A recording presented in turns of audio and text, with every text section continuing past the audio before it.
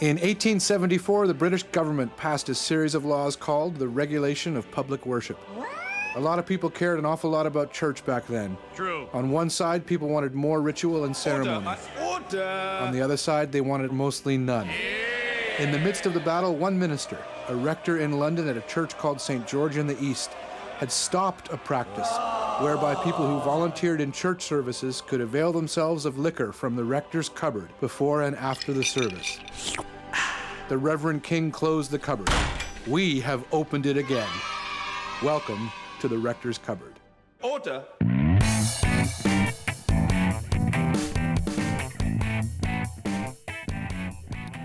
So I have this book in my hand.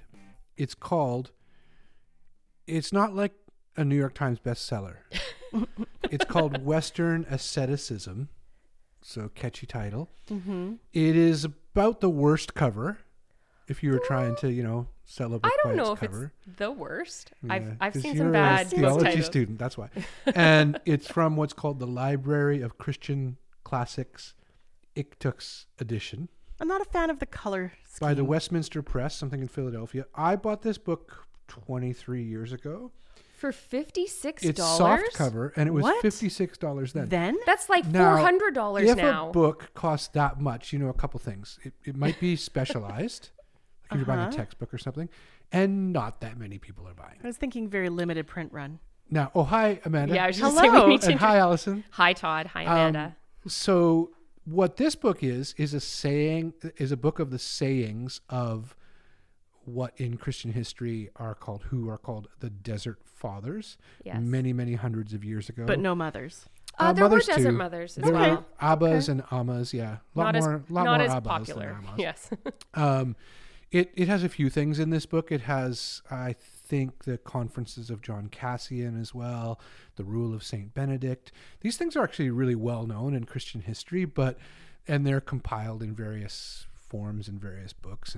But this book, even though it doesn't read like a novel or anything like that, or certainly a textbook. You're really doing a great It job. is one to, of my favorite books. Yeah, to sell ever, more copies of this because these sayings of the fathers are things that are at times crazy, out there. They're really interesting people, but so much of it relates to who we are and where we're going right now. And so as we look forward, and part of the hope of this podcast is to look forward in terms of what Christian faith is going to look like, tomorrow and the next day and years down the road.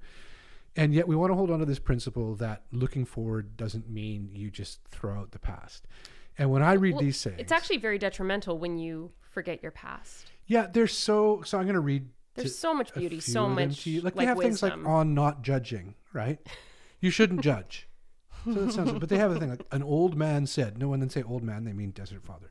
An old man said, "Judge not the adulterer if you are chaste, or you will break the law of God likewise. For he who said, do not commit adultery, also said, judge not." Just something simple like that. Or another one, this one, Abba Agatho said, "If an angry man raises the dead, God is still displeased with his anger." In other words, like, I like that. assholes sometimes do good things? interesting or good things, right? Do you they're have picked the story of Yeah. I think one of my favorite ones from there is the story of the one with the bag that they bring. Yeah, you so know that's, that one? There's various forms of these because I think they get told and retold and Well, changed. I mean, there's lots of oral history in it yeah, as well. so this one, a and- guy, because these were people who were sought after. Their wisdom was sought after. They were not hermits in kind of the assumed understanding of that word. They didn't shut themselves out from the world. They went out into the desert and often into caves or whatever to battle what they would call the passions. So I'm so sinful and I can't. So pretty rigid ideas in some ways. And then they realized, oh shoot, I still have all these thoughts and stuff out here in the desert as well. It's not just the city. And then Self-imposed exile doesn't fix but they're things. sought after for their wisdom and even used as judges in some context. So the story, Alison, you're thinking about is told that a church or some kind of gathering, it might be a civil thing or whatever, but I think it's church in this case.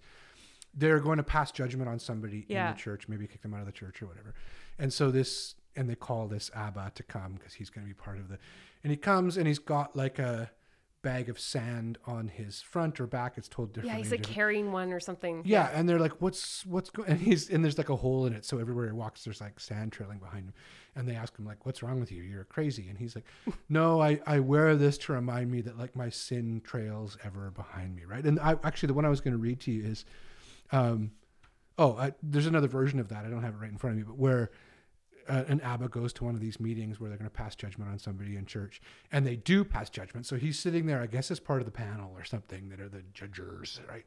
And they're like, that young man is, he's judged now and condemned, and he has to leave. And so he stands up to leave, and the Abba stands up and walks out with him. And they're like, where are you going? We're not done yet. Or he goes, oh, I thought this was the time when sinners left. All these kinds of things. And then there's another little saying, some old men said. That's how they start, right? So I like this too because they're not like there's a good dose of humility. The footnotes are rather some old men. They haven't said, necessarily cited their sources. Yeah. The citations are some old men said, and then it is quote, if you see a young man climbing up to heaven by his own will, catch him by the foot and pull him down to earth. It's no good for him. In other words, people can be so heavenly minded that they're no earthly good, I guess is the I can idea. see why you enjoy this though, because they're kind of smart asses. Oh yeah, it's like facetious, and this is like right in your passive wheelhouse, Todd. aggressiveness and things, and there's some great stuff. Abba Cassian told the story of an old man living in the desert who asked God to grant that he never fell into a doze when the conversation was edifying, but that if anyone spoke with backbiting or hate, he should immediately fall asleep. So this is like literally like a guy prayed to God, please God, if people start backbiting, let me fall asleep. I can think of some church services. And so he wouldn't listen to poisonous words. He said that the devil strove earnestly to make men speak idle words and assailed all spiritual teaching. I feel like we should read that before like an AGM. Oh my goodness. But everybody's already asleep. And one of my famous ones, one of my favorite ones, and I have it in my mind a lot, actually, you guys might know this, is there's this scene, because this is always happening. People are going out to find these people in the desert to get their spiritual wisdom, their spiritual guidance, whatever, right? And there's various versions of this story. Someone would come and they're looking for Abba Moses or whatever, or Abba so-and-so. And they go and they find some old man who's just gardening. You know what I mean? Yeah. He's like digging in this little side of the walk or whatever. And they're like, excuse me, old man, do you know where Father Moses is? And then the guy's like, he's an idiot. You don't want to talk to him. And then they go back and then they go back and tell the people that sent them, like, we looked for him, but we couldn't find him. And they're like, how do you know? Like, how do you? And he said, well, we came across this old man, and he said, and then like, what did he look like? And they described it because that's Abba Moses. Like, and there's a version of that. A brother named Pistus told this story. 7 of us hermits, that's the word they used, went to Abba Sisuos, who was living in the island of Clistemus. And when we asked him to give us a word, he answered thus: "Forgive me, I am an ignoramus." Is that what we should call the episode? I just like that. Forgive me. Forgive me. I'm an ignoramus. And that's who we're talking to. But I mean, I wouldn't say we're that. not talking to the ignoramus. ignoramus. I wouldn't wish to say that about our guest. In our episode, yes. He's definitely not an ignoramus. He's a professor. Yes. He was lovely to talk to. Yeah. What does it mean to be the servant of all? And an old man answered, to be the servant of all is not to look out for the sins of others, ever to look out for your own sins, and to pray to God without ceasing. He further went on, same old man, I don't know, because it said an old man was asked by people who said that they'd seen angels. So they came to him and they said, like, we've seen angels. And he's like, and they were all impressed by this, right? Because they've supernatural experience. They've seen angels. And he just says to them, you're more blessed if you see your own sin. He wasn't impressed by the angels. This is the sayings of the Desert Fathers. And so our guest today, J. Warren Smith, is a professor at Duke Divinity School, professor of patristics. You're going to say yes, right? I think so. Yes. That's my understanding. Lots of ancient stuff. I was going to say, can we define patristics? No, let's not. We do. Let's not? Okay. We do in our interview with Dr. Smith. There is this kind of comforting, consoling thing as we consider shaky times or things that seem unstable right now. Looking back so long ago and hearing things that echo, and even in kind of their moral instruction, that offer us some kind of comfort and some kind of vision of what it means to look forward. If only all of us said we were ignoramuses. Forgive me, I am an ignoramus. Did you find the current I for did, sale? just if anyone was interested in purchasing. How much now? Amazon.ca, so these are Canadian funds, $78.84. I found a rarer one for one of my papers that I wrote. You can get it hardcover from Amazon for $297. Oh, The Sayings of the hardcover. Fathers? No, this is on Tears of Contrition. This Joy is Bearing- actually yeah. Western asceticism. That's Yes. we should put an same image book. of that cover, because it is just, people see that cover, they're going to want to buy the book. I have seen significantly worse. I stand by that. That's true. Anyways, enjoy the interview with Thank you so much. Warren Smith. Forgive me. I am an ignoramus. Oh, bye-bye.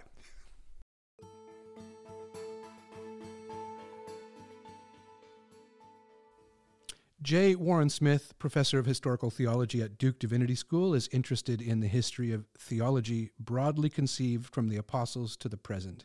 But his primary focus is upon patristic theology. And if you don't know what that is, we'll explain. We'll that get there.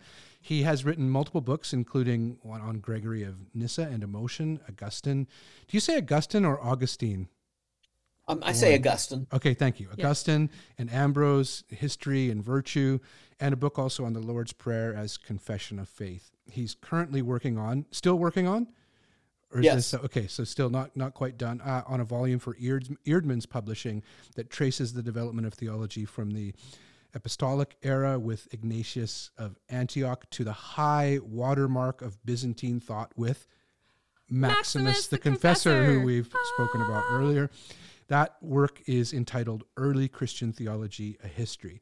He's teaching at Duke Divinity School and has taught courses, I'll just list a few of them, including the Moral Theology of Ambrose of Milan, Virtue and Virility. That sounds interesting. Christian and non-Christian conceptions of masculinity. That could be like a Today course, not just a patristic course, but I'm sure that gets there.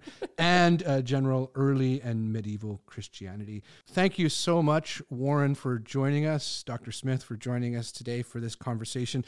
You and I had the privilege, at least I had the privilege, I don't know, of That's a bit having presumptuous, lunch Todd. together in Durham, near Duke Divinity School, just less than a month ago as we record this. Mm-hmm. And it was fantastic. And Allison, I know, hi Allison. Hello, Todd. I know from that conversation, so much of our interest in terms of contemporary issues, things that people think are just kind of intractable today and so kind of, they're today's issues. It's almost like it's novel. Yeah, It's you not. reach back and it's like, if only we could listen to some of these people who spoke so many years ago. And so we're really pleased, Warren, that you join us and speak about some of these things. Thanks so much. That's good to be with you.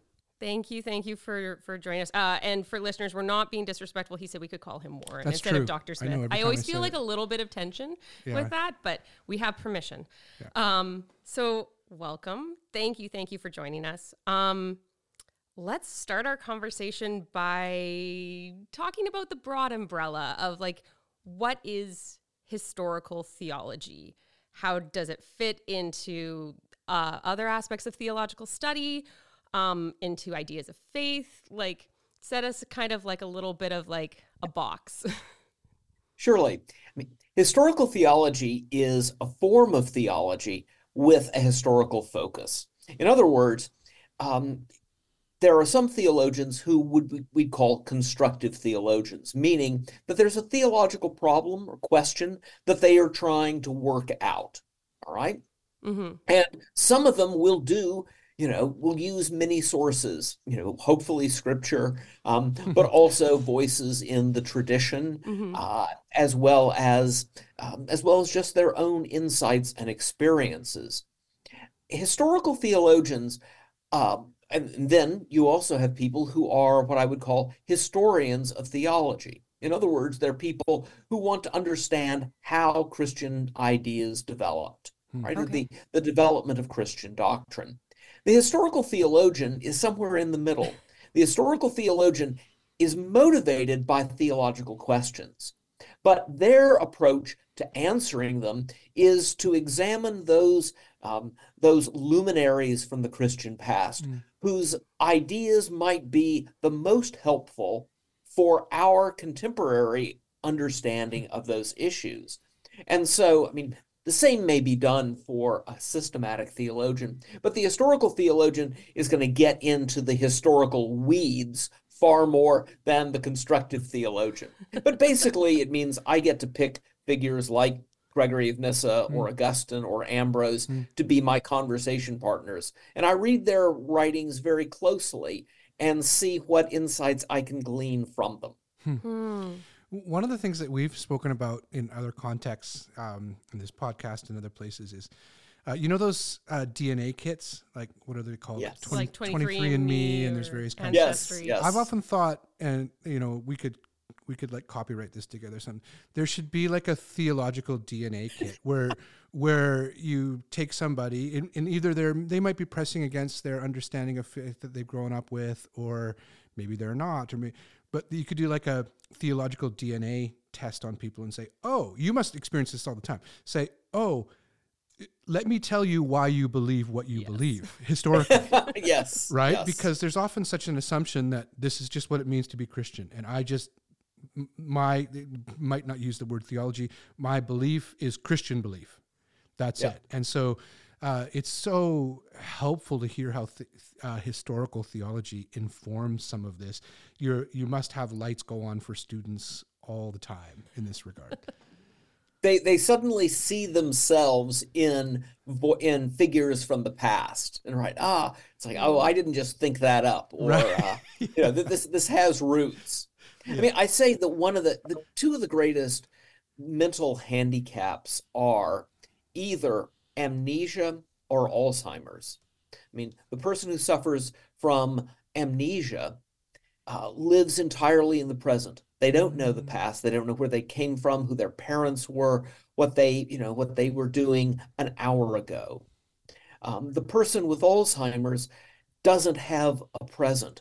That they just live in the past. You ask them, what did you have for lunch, 15 minutes ago, and they can't tell you. That's well put. And I think there are times in which there are churches that have those tendencies, either to have no knowledge of the past, or folks who conversely just sort of live in the past without a deep engagement with the present. And one of the things I hope to do as a teacher is to overcome both of those tendencies so that we acknowledge where we came from. I mean, it's sort of the words of the prophet, look to the rock from whence you were hewn, right? Go back to your ancestors, but you don't live there. You use the insights they have to be able to speak to your own circumstance and to, more importantly, to the community of which you were a part. That's so great. There's so many living reasons to do that. And I think, I don't know, your experience, there's often an openness to this, that as long as people see you're not coming to kind of attack what they think but to help, right? So with that in mind, there are words, right? Yes. Like when you talk about the patriarchs, there are words. All words. When you talk about the patriarchs, right, in Scripture, that right away is like, oh, patriarchal, that must be. One of those words might be the one I'm going to ask about now. Who are the patristics? It sounds like is that something we should be against, the patristics? Who are the patristics? The term patristic comes from the Latin pater, meaning father. And so patristics focuses on the theologians of the early church. Now, certainly there are women who are, have vital roles in the early church. But patristics generally focuses on the issue of doctrine. And so you don't have many women. You have, except, say, for a text like the Martyrdom of Perpetua and Felicitas, you have very few ancient documents written by women. Now, you have texts about women written by men. I mean, for instance, Gregory of Nyssa wrote the life of his sister, the life of Macrina. Right?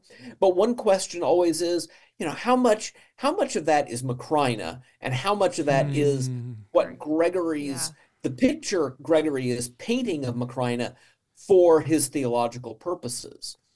I mean, I have no doubt that she shaped his thought. She certainly knew how to give her brothers a swift kick in the backside when she thought they needed to be disabused of some of their love of pagan learning and love of rhetoric and so forth. But we just don't know. And so when you're actually talking about the development of Christian doctrine, you're pretty much talking about virtually a men's only camp. Which is part of the culture and the hierarchy exactly. of the day and the understanding and thanks. So with that general setting, probably I don't know how many, at least evangelical Christians would know many of the patristics, although they may recognize this one. Was Billy Graham patristic? No. Okay, thanks. No. I mean, Warren can confirm this, but my suspicion is no. No. He's safely outside that era. So one that I do think that many of our listeners may be familiar with is Augustine. And I mean, we have the Augustine-Augustine debate. I've generally learned that in most of my schooling, people have pronounced it Augustine, and that's how you pronounce it, Dr. Smith. So can you tell us who he is, why he's important, as well as I have some thoughts about him, and there's part where he's a bit of a polarizing figure. He's got some very positive things and some very perhaps negative things about him. Like, can you kind of give us a general framework for who he is and why he matters? Yeah, sure. Well, I mean, as far as the pronunciation goes, my father, who wrote a biography of Augustine, his line was, St. Augustine is in heaven, St. Augustine is in Florida. So, that's just the way I've never heard I've that. always I can't been told that. Now, That's good. St. Augustine, you all right, Allison? Yeah, totally okay. Please continue. Yeah. We assume he's in heaven, but anyway, keep going. St. Augustine lived at the end of the 4th century and about a quarter of the way into the 5th century. He was from North Africa. And he grew up his mother was a devout Christian, though something of an eccentric Christian. And he ended up, rebelling against his mother's faith. And he went off to study rhetoric. And he was very early on a gifted rhetorician. He had a mind that could memorize easily, and he had a facility with languages. And of course, if you wanted to rise socially, you studied rhetoric because that allowed you to enter into governmental service or to become, a lawyer. And he ended up becoming a teacher of rhetoric. But in the midst of all of this, he was discontent. And he knew there was something lacking in his life. And he recounts all of this in one of the classics of Western literature, The Confessions, which is basically a tell-all autobiography about his coming back to the Catholic Church. And the way I like to describe what the Confessions is, it is, when we think of an autobiography, we think of, say a sports figure who's, been around only 5 years and think that their life is worth, putting in, 300 pages. Augustine's autobiography is different than most autobiographies, because Augustine is not the hero of his autobiography. It's God. It's written as a prayer to God in which he confesses to God both his sins, but also he confesses the way in which God was active all throughout his life, from the time of his birth well through his baptism, drawing him back to the church. And so in that sense, I mean, he's amazingly honest. I mean, this is a man who is a bishop. And so he's talking about, yes, I had this common law wife.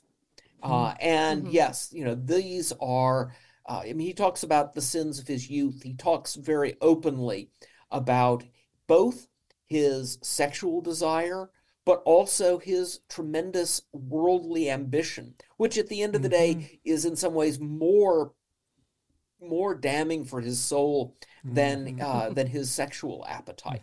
And so that the fact that he puts all of this out there on the table is pretty remarkable. He also talks about that he encountered another religion called Manichaeism. Yes. And the Manichees were rivals of Catholic Christians in North Africa. And he talks about his debate with them and what initially attracted him to Manichaeism, but also why he ultimately thought that it didn't have the sound of truth to it. And so ultimately he gives that up. So I think all of those, all of those are important. There's an important work about the modern concept of the self.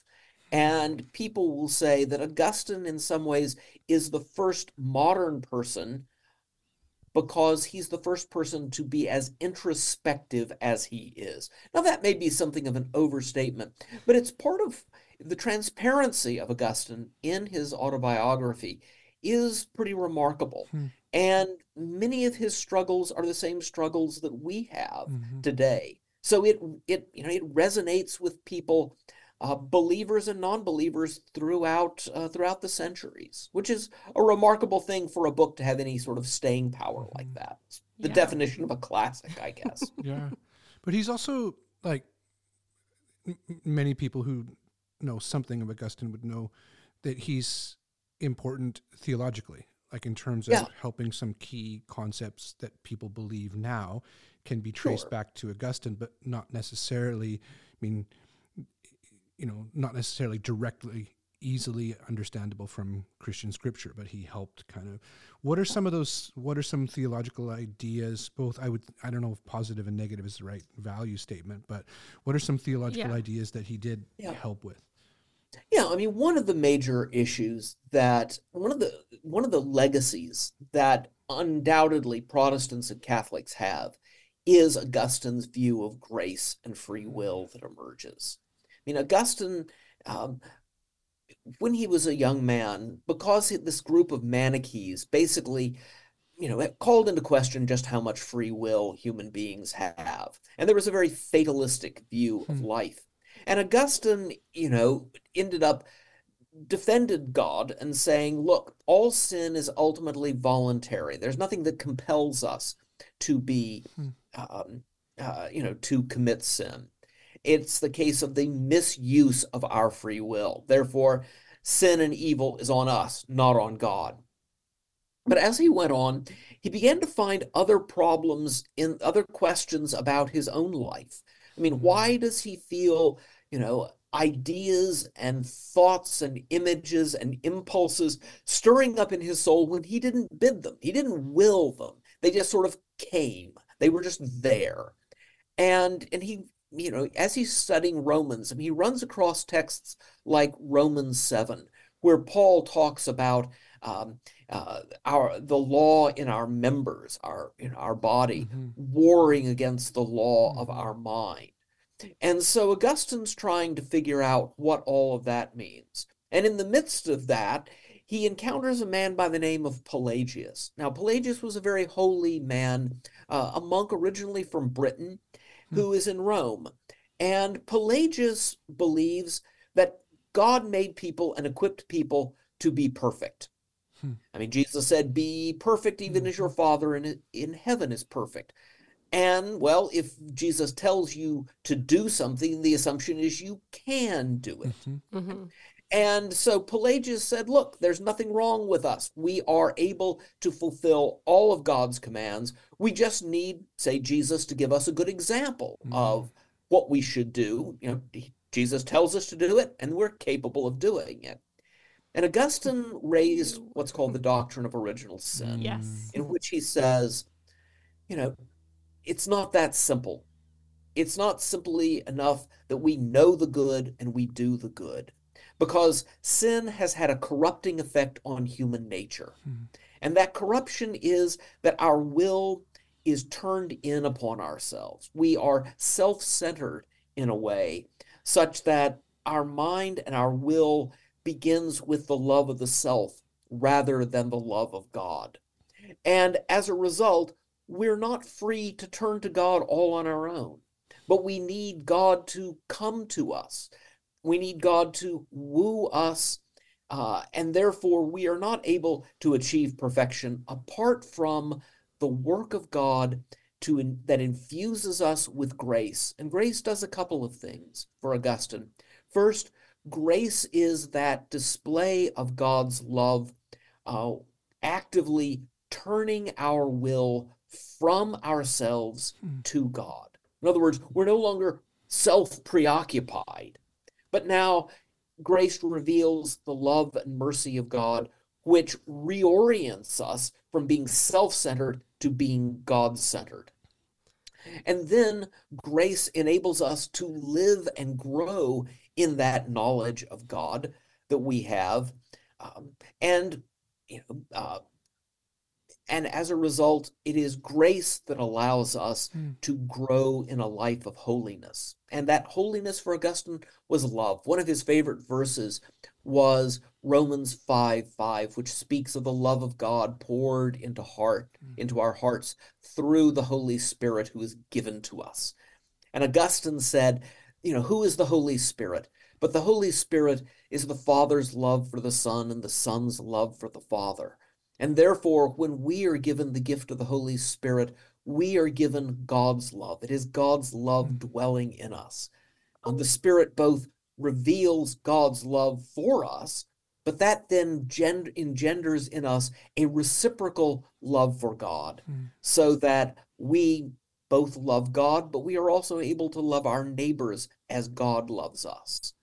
But all of that is dependent on God's action. So in other words, the life of holiness for Augustine is shifting further and further away from our activity to the work of God in us. That doesn't mean we're passive, but it means that we trust that we can do nothing on our own, but our only hope is what God does in us.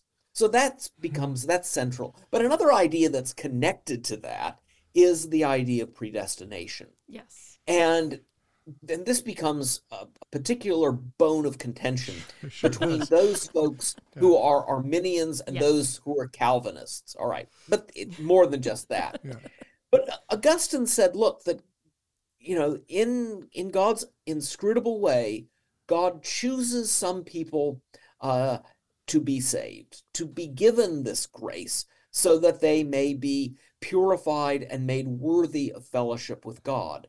And there are others, even though God created them, whom God chooses not to give that grace. All right, and so you have the difference between the elect who receive grace and salvation, and you have those who are the damned, whom God has decided, for whatever reason, unknown to us, not to give his grace. Now, the one thing that Augustine does say is, he says, look, this is an idea I got from Scripture. Look at Romans. It's there, and this is my interpretation of that. But Augustine says, look, we don't know who's the elect and who's not. And he points to St. Paul, who, before the Damascus Road experience, would think that Saul of Tarsus would become the greatest Christian theologian ever, become, the great apostle to the Gentiles. And yet God somehow took this man and by a sheer act of grace, turned him into being the apostle that Paul is. And so he would say, look, we don't know who's elect and who's not.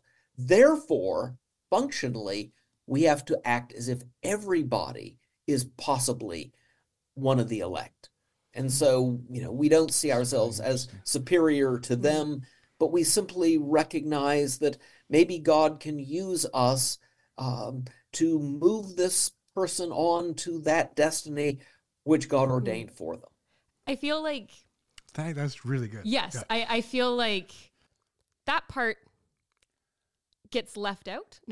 One could say sometimes through the historical filters or the distillation of stuff, because it sounds like what you're telling me, or as you're explaining this, that Augustine is trying to wrestle and deal with really complicated issues, and he's ultimately saying this is what I think it is, maybe it's not. He's also got these rivals that he's trying to argue against and defeat in that sense. But it sounds like everything is a little more complicated than kind of as through the millennia, it has kind of come to be in typical Yeah, protected it gets the understandings. lines get harder as we move away from Yes, these because things. as I think You about said, here's how what Augustine said, and it's yeah, like this, well, it how wasn't things quite that. Yeah. like original sin and predestination were explained to me was not how you framed it. So there's part where like as I've gone through my own faith journey and realized kind of that some of these concepts kind of trace back to Augustine, it's made me a little angry at him. But I haven't really encountered some of the nuance that you're talking about. Yeah. And I think that it's one of those things where I think happens a lot, that you get like these reduction kind of like these distillations, and it's important to remember like the complexity of the people that we're reading. It's also true that like as you present that, Warren, you're presenting Augustine's thinking and writing and influence and kind of interpretation of scripture, just as you said. Being a professor of historical theology, there are those times, I'm sure you don't, it's like, you're saying what Augustine thinks. It doesn't mean that you're saying, I agree with Augustine on all these things, or that thought hasn't changed since then, or that thought before then was different, or that people in his own day saw things differently. Like when we're talking about Karl Barth and the concept of the elect, right? This kind of who's elect, who's not. Yep. It's a very, speaking of making this very simplistic way of understanding it, but Jesus Christ is the elect.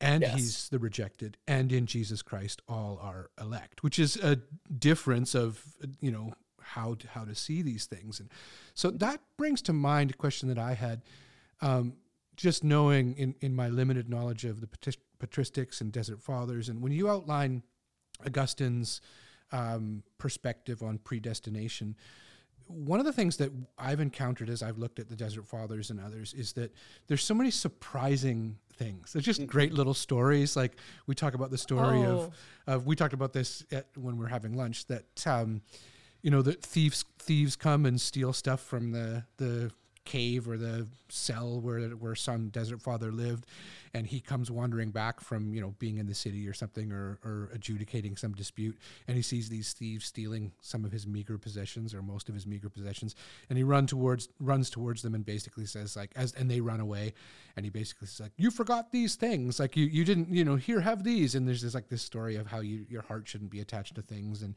how you treat other people. And so there's just all these surprising moments, little ones like that, but there's also surprising moments theologically where somebody like myself reading it, and you must see this in your students and in your own investigation as well, where you're reading a patristic Desert Father or Mother, and you're like, oh, they saw this, like their view was this, like that seems so progressive, to use a word, or forward thinking, or it's not the standard way that we've understood it.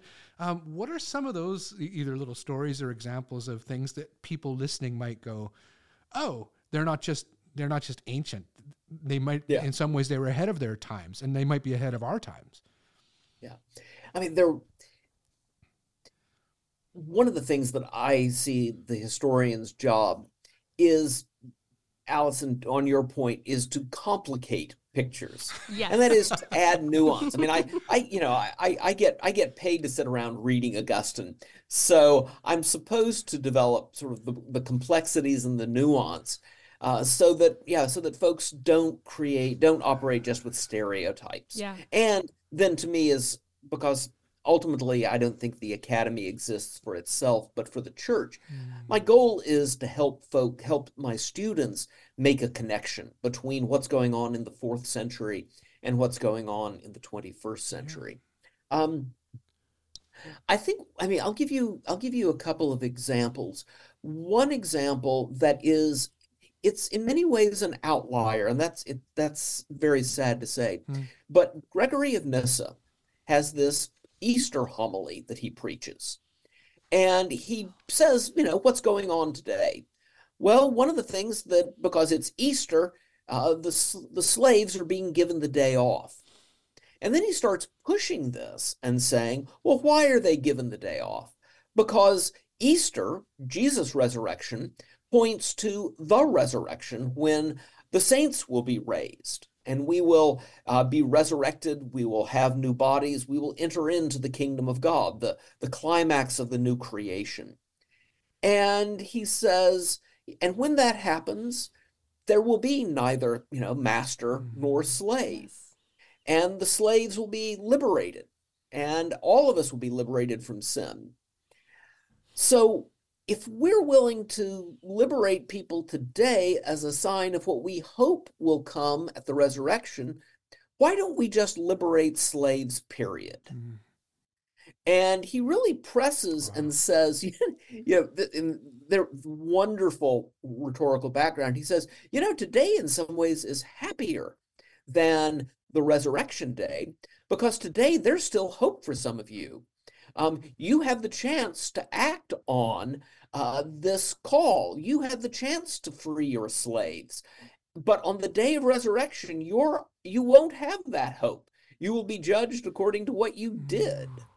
And not only, Gregory's not pulling punches here. No, But clearly. also, it's a witness that says, and this is part of what attracted me to Gregory, the Christian life is not just about getting to heaven. The Christian life is about participating in a reality that Jesus inaugurated, a new reality, a new creation that he inaugurated by his death and resurrection.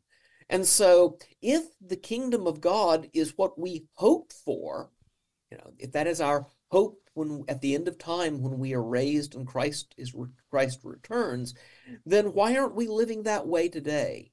And so the Christian life for Gregory is living in the present in accordance with what we hope to come in the future. And to me, that connects the future with the present in a way that I think avoids religion simply becoming the opiate of the masses. It's not a drug, but it is in fact calling us to a higher life. But as far as you ask for a story, say from the Desert Fathers, one of my favorite ones is this, and it deals with the whole problem. You have people living in religious communities, and a community has to have people who are overseeing the community. And so there has to be a certain level of discipline. But the problem is, how do you create discipline within the community without judging people, without putting people on the defensive? And one of the examples, therefore, is the story of a young novice. And the novice has come and he's assigned a mentor.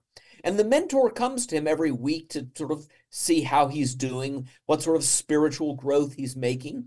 And, he says to the young man, how are you doing? The guy says, fine. So, well, are you having any spiritual struggles? Oh, no, I'm just doing fine. And finally, his mentor has just had it.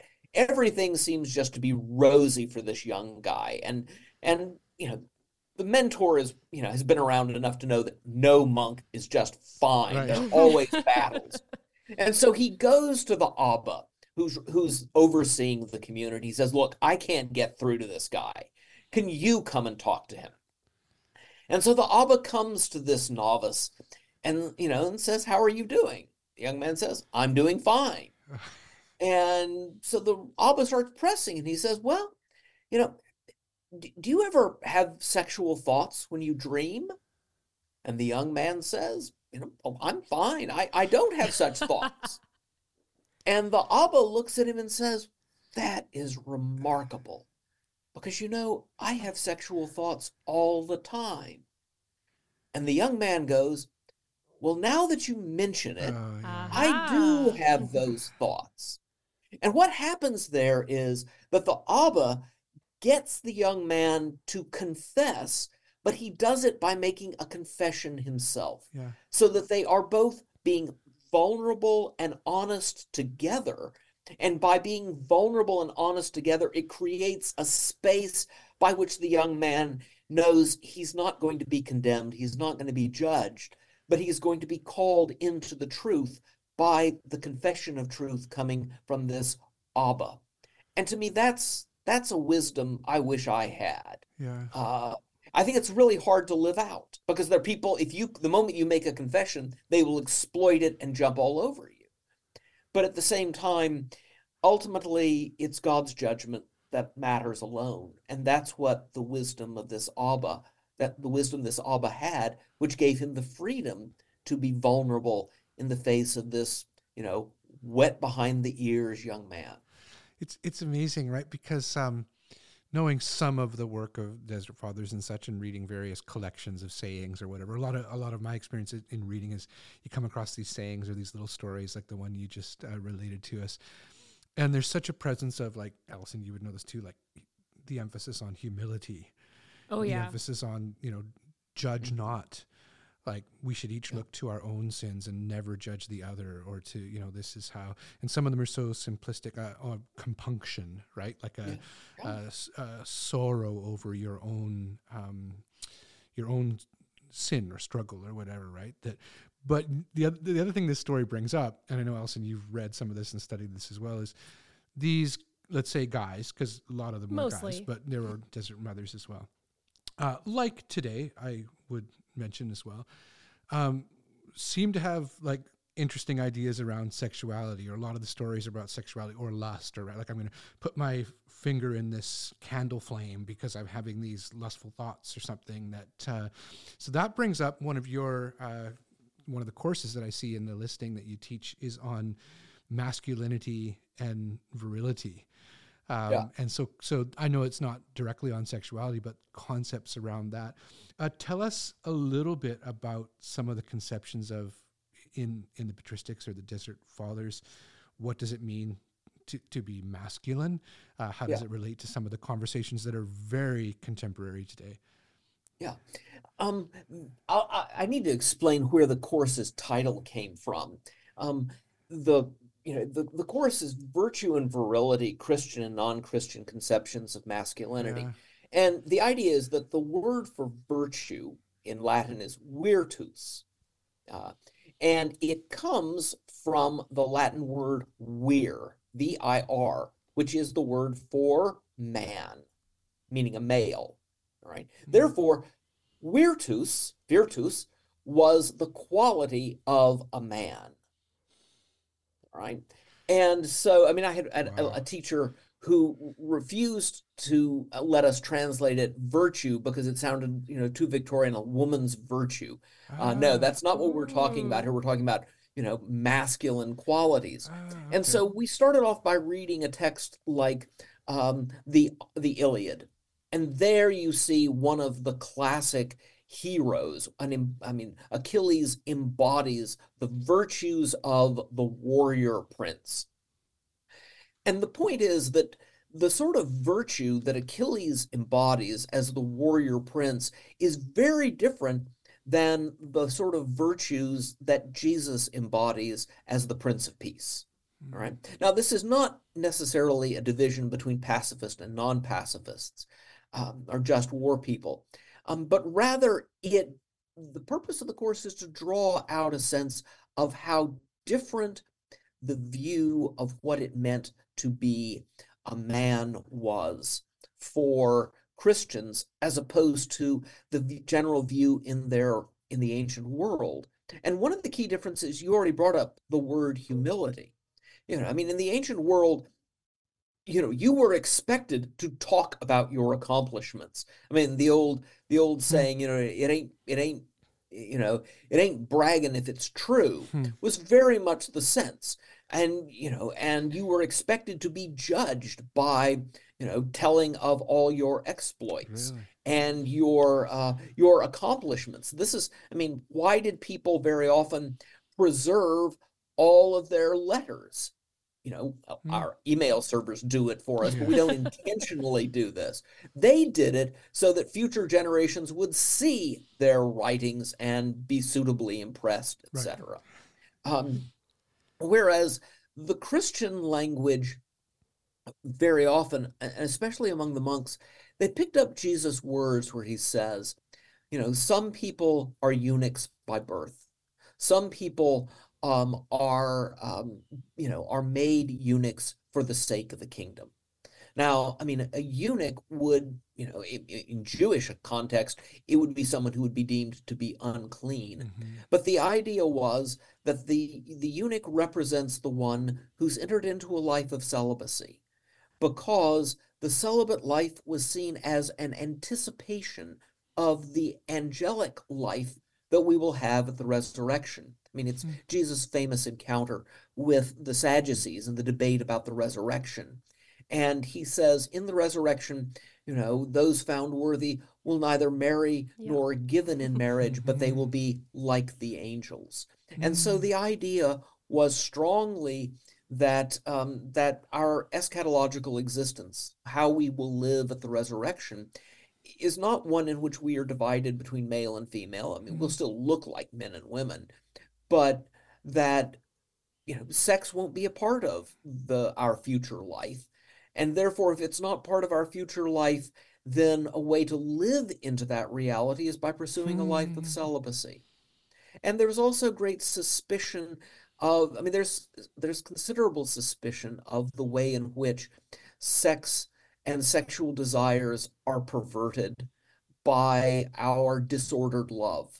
I mean, Augustine often gets a bad reputation because he is, he's conscious of and talks freely about just how much sex intrudes in upon our ordinary thoughts.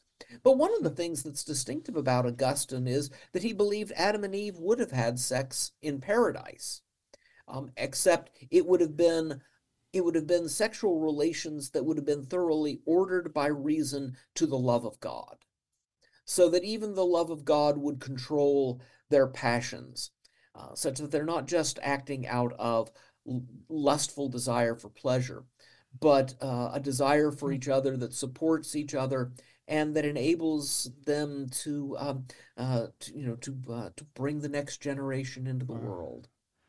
This idealization of even that was such a, there's so many stories around these things. Yes. Desert Fathers, right? No, and then you get like some interesting kind of almost projections that, I mean, I had very little, like, I took a course on early Christian history, so like, please correct me. But I did see several things in there that some of this almost like understanding of how prevalent sex, as you say, like intrudes into our lives, ended up kind of being projected though back onto women, and they were associated with being demons, with being seductresses. There's something wrong with them. It's not that the women are demons, but it's that the demons take the form of women.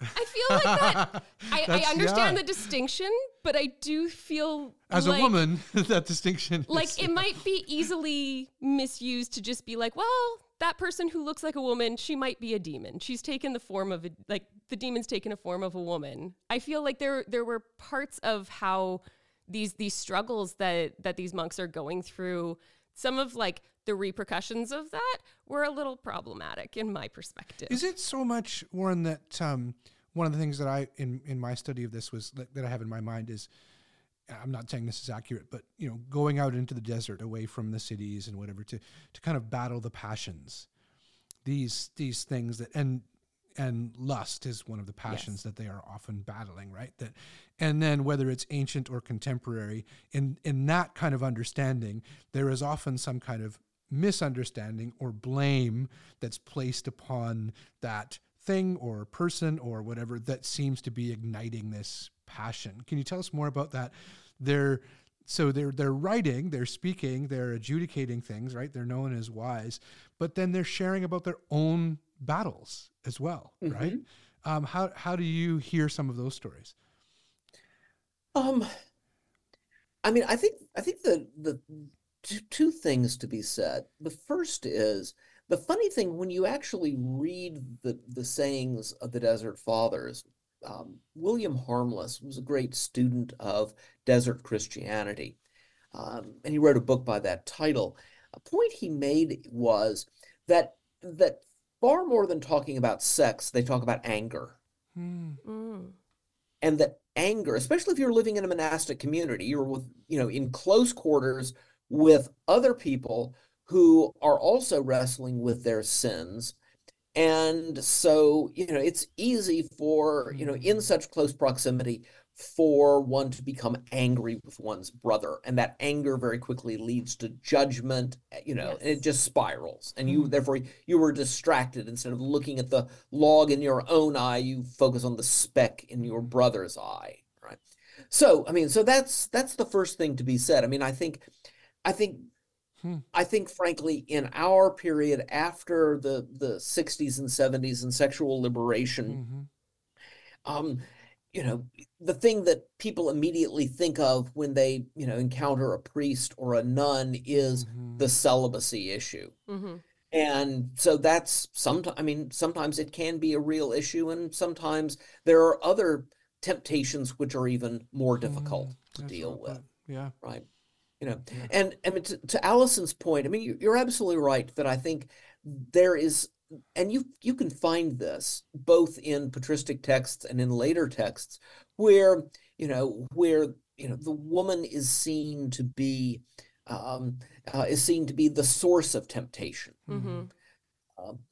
And I think that sort of move is wrong. Right. But you also then see the point, look, the desire is in you. Yeah. It arises from you. Right. It's your soul that's got to get disciplined, that's got to be corrected.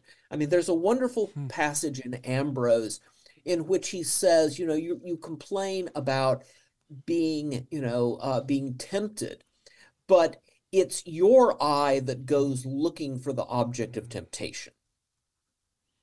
And there, I think, and Augustine's helpful there.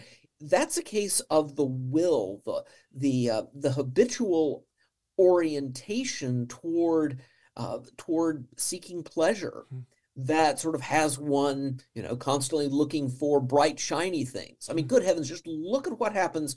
And if no one knows this better than, the people who program the algorithms that run social media. If you've looked at something, it's surprising how quickly that's going to be a repeated pattern. Yeah. Because they know what will catch your eye. It's amazing. And so there's that question. It's at the risk of sounding simple, that be careful, little eyes, what you see. Yeah. And the sense is what you see you take into the soul. And so there's that balance between being, exercising care for where your eyes wander, but also then being conscious that ultimately it is your own disordered love, which is the source of the lust, which perverts that natural good that God created, whether that natural good is a person or an action. Right. I'd love to give you an opportunity to help, inform our construction of another one of the patristics, which we've already talked about just a little bit, Gregory of Nyssa. Can you tell us a little bit what some of his ideas are and some of the big theological concepts that, we've inherited or maybe that we should be picking up on from him? Yeah, Gregory lived, say, a generation or two before Augustine, though they overlapped in time. Gregory of Nyssa was also trained in rhetoric. He lived not in North Africa, but he lived in Asia Minor. And Gregory was very influential in the development of the doctrine of the Trinity. But I think one place where one of his contributions that I think is really impressive is his understanding of perfection. Like all the fathers, he embraced the idea that Jesus said, "Be perfect." And so what does perfection look like? But one of the things that he said is perfection comes by participating in God's nature. It's the language from 2 Peter 1:4, which speaks of being partakers of the divine nature. And the idea is, what is God's ultimate goal for us? But that we should be divinized, that we should take on divine qualities or divine characteristics. And you see it, for instance, say in Paul's letter to the Corinthians, chapter 15, when he's talking about the resurrection. Notice, what happens in the resurrection, but the idea that we who are mortal put on immortality, we who are corruptible put on incorruption. Well, immortality and incorruptibility are not human properties. They're properties of God. Therefore, what we hope for in the resurrection is to become like God. Not meaning that we become omnipotent, omniscient, omnipresent, but that we are partakers of the qualities of God. But one of the wonderful things about Gregory was he said, one of the aspects of God is that God is infinite. God is not a bodily creature who's bounded in space and time. And therefore, if God is infinite, and infinite in wisdom, power, and goodness, then that means, our finite minds can never comprehend God. We can never get our minds around God. We can never know God in God's totality. Mm-hmm. Therefore, he says, there is always going to be something more of God to discover. Therefore, he picks up the language from Philippians 3, in which Paul says, I have not yet attained perfection, but nevertheless I am straining forward, stretching out toward the high prize of the upward call of Christ. And so Gregory said, the Christian life is an eternal participation in God, in which we are eternally being remade in the image of God. And one of the things that's so powerful about this is it answers the question, at least for me, that troubled me in adolescence. Why won't we get bored in heaven? I mean, heaven's unending, so why aren't we going to get bored? And Gregory's answer is we never will get bored because we will never see all there is to see of God. And in fact, the more of God we see, the more beautiful and lovable we recognize God to be. And when that happens, our mind becomes purified. And the more pure our minds, the more of God we are able to see. So essentially, God will continually reveal new dimensions of God's infinite goodness to us for all eternity. And to me, that's a pretty powerful thing at two levels. Morally, it means that, we can never sit back and say, oh, well, I've become virtuous. That's all there is to it. Yes. No, there's always ways in which we can grow in greater degrees of God likeness.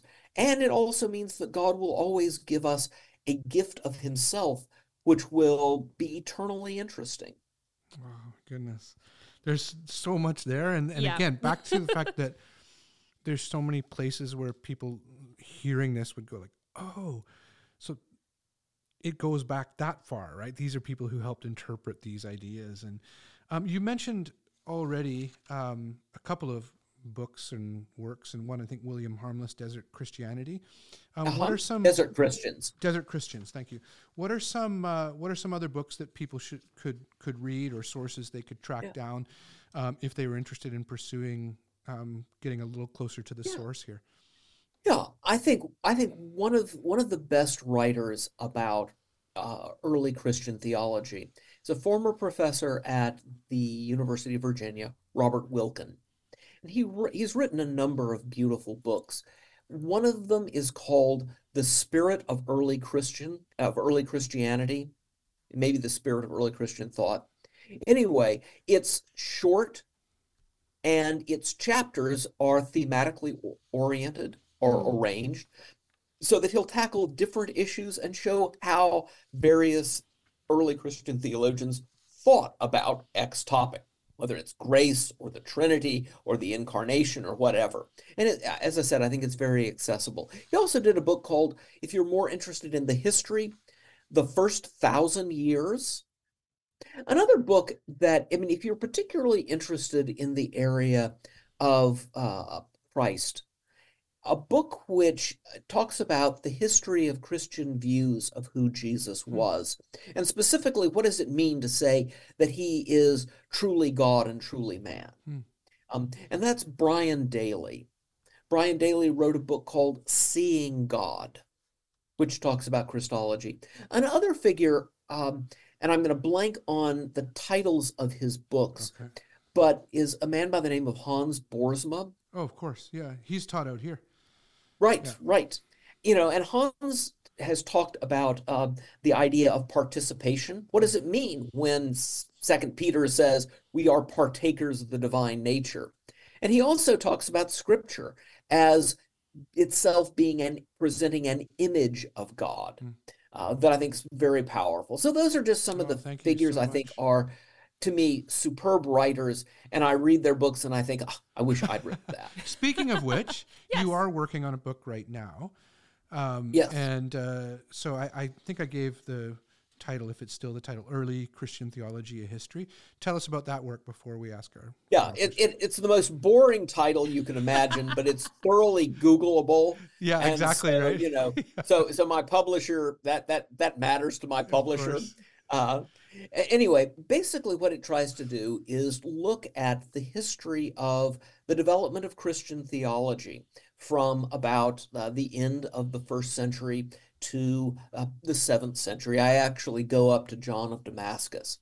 And I cover, all the major themes. I mean, there's a whole section on the development, essentially the doctrine of the Trinity, as well as how we understand who Christ is. But I also look at, say, theories of grace and free will, as well as, who were the apologists and what was their view of the relationship between the church and the larger Greco-Roman world in which they lived. So, I mean, it covers a wide variety, and it's ultimately, my view is, it's a book that I hope both for students but also for the interested layperson will give some real examples from the writings of the early church. You get my explanation, but they're beautiful prose. That's so good. It's a and great you're combination. so good at explaining the... do you have a target release date, or is there a date set yet, or no? I mean, next year, 2025 will be the 1700th anniversary of the Council of Nicaea, which drafted the Nicene Creed. And so I'm hoping that it will be out by then. That's awesome. Great anniversary. Thank I you. was just saying, it's a bit of a particular class that's going to get that anniversary. Yes, exactly. Which, I mean, That's you are everybody's in. thinking about next year. Yeah, next year. It's on my calendar. Before we officially wrap, we've got one question that we always ask guests. But firstly, I'd like to express my gratitude. Thank you so much for this conversation. I feel like my own exposure to the patristics, to the early Desert Fathers and Mothers, I am so grateful and refreshed to have people kind of illuminate these sources that I haven't had a lot of interaction with, because they feel so contemporary. And it's one of those kind of almost misconceptions that because somebody was writing, and because there are large differences between, how people in the 1st century lived and how we live now, but the amount that actually transcends those distances, it's actually so beautiful. And I've really appreciated the times when I've been able to have people kind of help bridge those divides for me. So I'm really grateful for this conversation and for the work that you do. And That's a pleasure. I'd love to end on our kind of ultimate question, which is, what right now is giving you hope? It could be in your work, it could be personal, but you seem like a very upbeat guy. This is my first interaction with you, but Both of my interactions have Todd been has very spoken upbeat. very, very highly, and he was really excited for this conversation. And what right now where are you finding hope? Yeah. I mean, that's good, and I'm glad I convey a hopefulness, because there's a lot that weighs heavy on my soul right now, whether it's about the state of the country, the state of the world, the state of the church. But I think, at the risk of sounding cliche, I mean, it's John Wesley's statement, "Best of all, God is with us." So that's, the doctrine of God's unchangeability, that God is the same yesterday, today, and tomorrow, and that therefore his love and his plan for creation has not changed, no matter what a mess we've made of things. And along with that goes the sense our God is not the God of deism. Our God is a God who, if he created out of love, is active. And so I can expect that God is involved in my life and involved in not just my life, but the life of all creation, ultimately being guided by his wisdom to move it to some good. I don't see that good always, and sometimes I can be pretty blind to it. But at least knowing who God is gives me confidence that ultimately his will be accomplished, and that's that's the thing that keeps me going. Yeah, it is so hopeful. And as you relate that response, and as Allison, when you were speaking before this response, the word that I still have in my mind there is that as in company with these people who've come so far before us, right? And talking about like the heaviness of your heart at times, given the state of the country, where the United States where you are, but you could say other places too, given the state of the country and the world, that heaviness of heart. These stories are, I think I was experiencing this in what you were both saying, and I probably because it's what I've experienced in reading many of these things, these people. They are consoling at times because you look at the state of their world and the state of their hearts, and there is a consolation that comes with this higher hope. So thank you so much. You have been that for us, and you will continue to be, and we will pursue these things, and for sure buy your book on the anniversary. Yes, to celebrate, as I was entirely intending to do. We've booked It's been wonderful to be with you. Thank you so much. We look forward to talking again. You. Take care.